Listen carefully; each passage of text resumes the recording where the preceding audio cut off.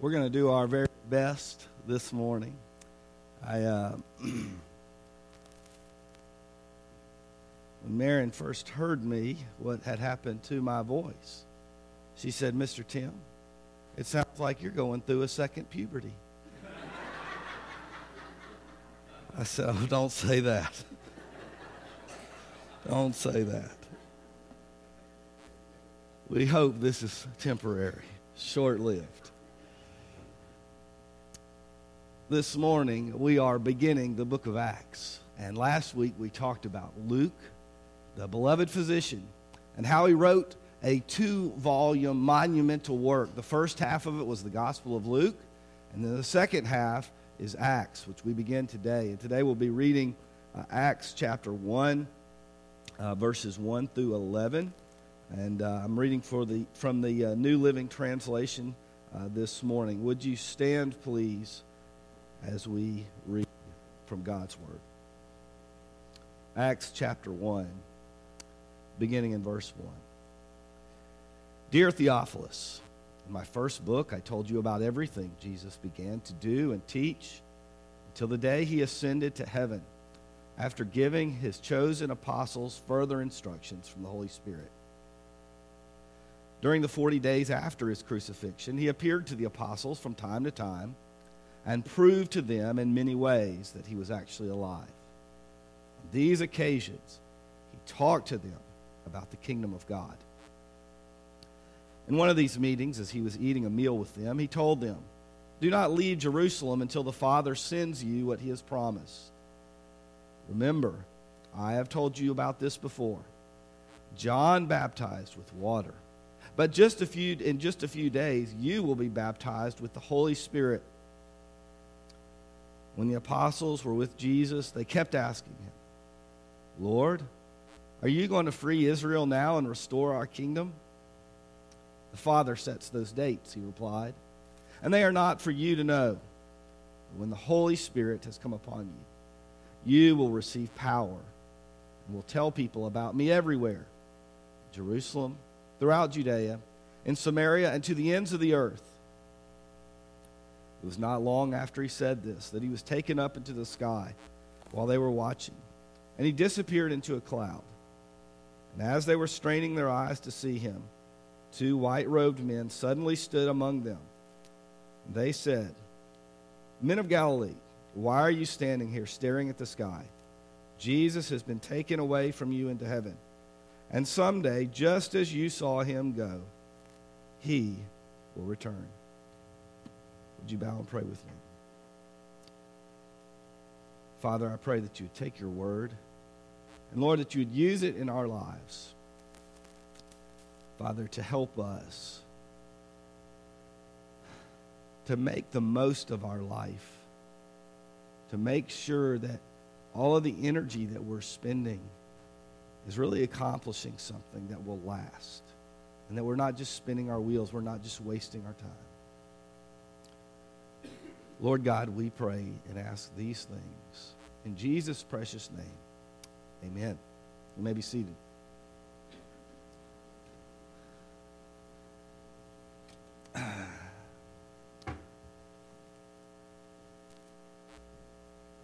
These young people that have graduated or are about to graduate, they are, we could say, about to go on a journey. And so when you're going on a journey, you pack a bag. You get a bag, and it might be camouflage, or it might have the color of your favorite university, and it's probably going to be a lot bigger. But when you're going off into life, wherever it is that you're going, into the workplace, into the military, into further education, wherever you're going, you want to get ready for what's ahead. You want to get packed, you know. And in this bag, I got some tissues and cough drops and stuff, but you guys, as you're preparing for life, you might want to pack some other things. And so I want to talk about building blocks for life this morning. Building blocks for life. And this, of course, applies directly to our graduates, but it really applies to all of us to make sure that we're going where we ought to go. Now, graduates, you have been, I know your feeling when you graduate, and the feeling is, I've arrived.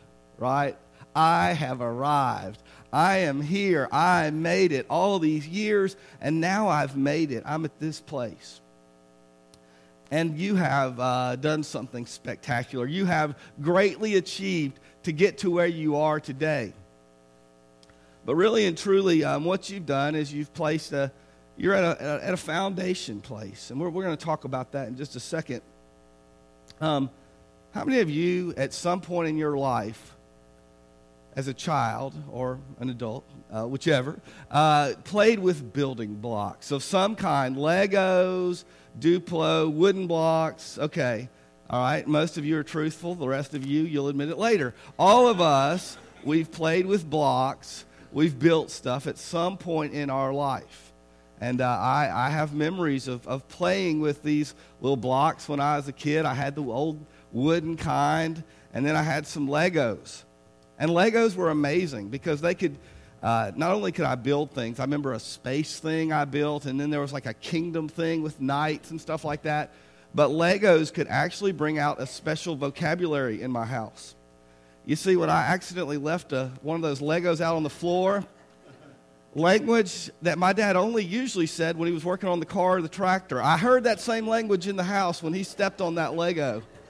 And I didn't know whether to run from him or dive and try to save my Lego before he threw it away, but it was a tough call. But building blocks, there's many kinds of them, and we need building blocks for life. We play with those physical blocks, but there are blocks that are symbolic in our life of things we build our life on. And so, graduates, you're at a place, you finished all these years, and so you've got a foundation now. Here's your foundation. You've achieved something great, and it is something great. But simply put, you're at a place where hopefully, from what you've learned from your parents, the values and the life skills, the academic things you learned in school, certainly the faith lessons that you've learned here at church and with other believers, hopefully you have a foundation now that you can build on and go from here. So what are the blocks that we want to take this foundation we've been given and we want to put on them? Well, Luke here in Acts gives us some of these blocks that we're going to look at. And the first block that we see is the block of power from God. And this is a nice red Duplo block, and I thought that was good for power. And so in these first few verses, in verse 4 and 5, Jesus tells these disciples, you're going to go and do some amazing things. Some incredible things are going to happen. But don't step out there and try to do them in your own power. Because if you do, you will absolutely flop. If you think, boy, I'm great, I've arrived, I've been 3 years with Jesus, I know what this stuff is all about, now I can go set the world on fire by myself. Jesus said, that won't happen. He said, but wait until you get the power from God. When God's Spirit, we were just singing about the Holy Spirit, when His Spirit comes upon you, then you can move forward. And I want to urge our graduates, I really want to urge all of us, in life, there's a lot of things that we can accomplish in our own strength, and yet we all get to places where we realize there are things that are beyond us. There are things that we cannot understand or we cannot cope with or we just cannot achieve on our own. And we need to realize that we need God's presence in our lives. See, the disciples, they were really upset about Jesus leaving for a lot of reasons, but one of the big ones was well, Jesus, you know, we're confident, we're bold when you're in our presence. You know, Peter said, if you're here, I can walk on water. And really the only time they weren't bold in His presence is when He was arrested, and that's because they were confused because Jesus said, lay down the sword, and they scattered. But if Jesus had picked up a sword, I guarantee they'd have picked up a sword and gone with Him. And they're like, Jesus, you're going to be gone. You're not going to be present with us. And He explained to them that physical presence that He had that was limited to His earthly body, as tough as it was for Him to go away, when He left, the Spirit of God would come. And God's Spirit could be everywhere. And God's presence would never leave them. There were times when they were separated from Jesus. He went up on a mountaintop and they weren't there yet. But Jesus said, when my power, when my Spirit comes upon you, you can always have my presence. And so you and I, as we look forward in life, as we move ahead, we need to take God's power and use that as a building block for our life, the presence of His Spirit. The second block, this is a nice green one. Green's good for growing, right? The second block is the block of trust, the building block of trust in our life. As we begin to move forward in our life, not only do we find things that we can't accomplish in our own strength, but we find things that we can't understand, and we want answers to. We want God to tell us why, or we want God to tell us, this is exactly what's going to happen tomorrow. And we say, God, I could trust you. I'd be okay if you would only let me know. God, if you'd only give me certainty that this job is going to work out. God, if this health thing is going to be okay. Lord, if this family issue, if you just let me know. And we say, I could trust God if. And instead, God is saying, trust me. No ifs, no ands, no buts. Not if I show the answer. But I want you to trust me, and I will lead you every step of the way. You see these disciples in verses 6 through 8. They are asking him, Lord, are you going to come? Are you going to restore the kingdom? You know, what we call the second coming, that's basically what they were asking about. You know? I mean, they were like, okay, Lord, everything looks good right now for you to go ahead and set up your kingdom, and sounds good to us. Is this the time? We want to know. Just fill us in on your plan. And God said, you know what? It's not for you to know this plan right now. It's for you to trust me. It's for you to follow me. It's for you to keep on leaning on me, whatever comes. And when it's my time, when it's the Father's time for the kingdom to be set up, to be fully realized, you'll know it. But right now, just trust. Right now, just believe. And so we add that block of trust onto our foundation and onto the block of power. And then there's a third block. And this block, if you compared it to the first one, it's kind of shorter. And it's kind of smaller. Now, why is that? Well, it could be that that's just what's in the Duplo blocks. You know, I mean, that might be what was just in the box. But we're going to say that this one's a little shorter, this one's a little quicker, because it's about urgency. A building block in your life of urgency.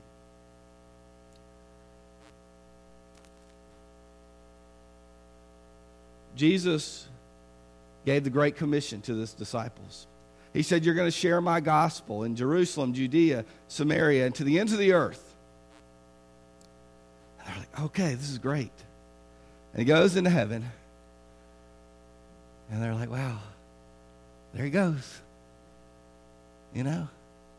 Kind of like, you know, out here, we got the Air Force Base. There's always planes. You can just stare up at the sky at any time and see something go out.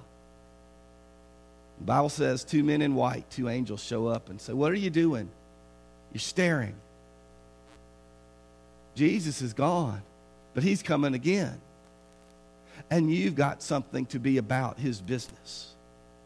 In other words, it's not time to just sit there and think about glory days. It's not time to sit there and just think about the past.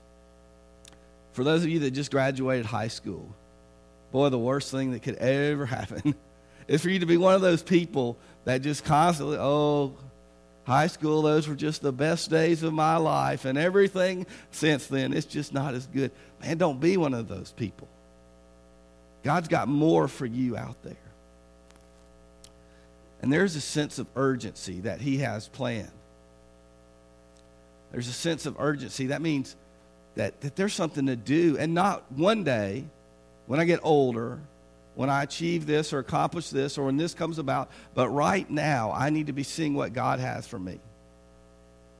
Now, I thought about how do I describe urgency to our graduates. And just think about this morning when your parents were saying, We got that graduate recognition thing. Come on, you need to hurry up. We can't be late. We're not going to be the ones holding the service up. Hurry, hurry, hurry, hurry. That's a little bit of urgency there. Now, not that we live our lives frantically, but we live our lives with a sense of urgency, realizing God's got something for us. God's got something that we're to be about because our time here on this earth is short. Haven't we been reminded about that so many times lately? Our time is short, and you and I need to take the most, make advantage of that time. Now, I want to ask you a question. Who do you think these blocks belong to? Anybody have a guess? This is interactive here. Caleb? No, they're not his. Me? No, they're not mine. No, not Denise. The nursery. These blocks belong to the nursery. I've deprived our children today of playing with these blocks, okay? I'll apologize to them later. I am having fun, so maybe I won't apologize. No, I use the nursery's blocks, and that reminds me that what I've built is not mine. It belongs to the church. In the same way, this passage said Jesus was talking to the disciples about God's kingdom. You see, all of us are building our lives. We use different blocks. We choose our own blocks. But we're all building. And the question for all of us today is, whose kingdom are you building? Are you building God's kingdom? Are you furthering His work? Or are you building your own? I hope that you'll take God's presence and power in your life, a trust for God, an urgency for His work, and you'll use those things to build your life. And in doing so, build God's kingdom. Would you pray with me? Heavenly Father, we come to you today. And Lord, we thank you that you've blessed us, Lord, to be a part of so many young people's lives over the years. We're able to influence. We're able to offer guidance. We're able to love and to pray for. Lord God, we just ask that you would help them and help all of us not to go through life mindlessly, God, just to float along, but Lord, that we'd be intentional about living in a way that builds your kingdom. Father, bless now this time of invitation, we pray. In Jesus' name we ask. Amen. If God's put a decision on your heart, whether public or private, to join this church or to simply come before Him, maybe He's called someone to ministry here today, whatever it is that He's laid on your heart, this is your time to respond to Him. Would you stand, please, as we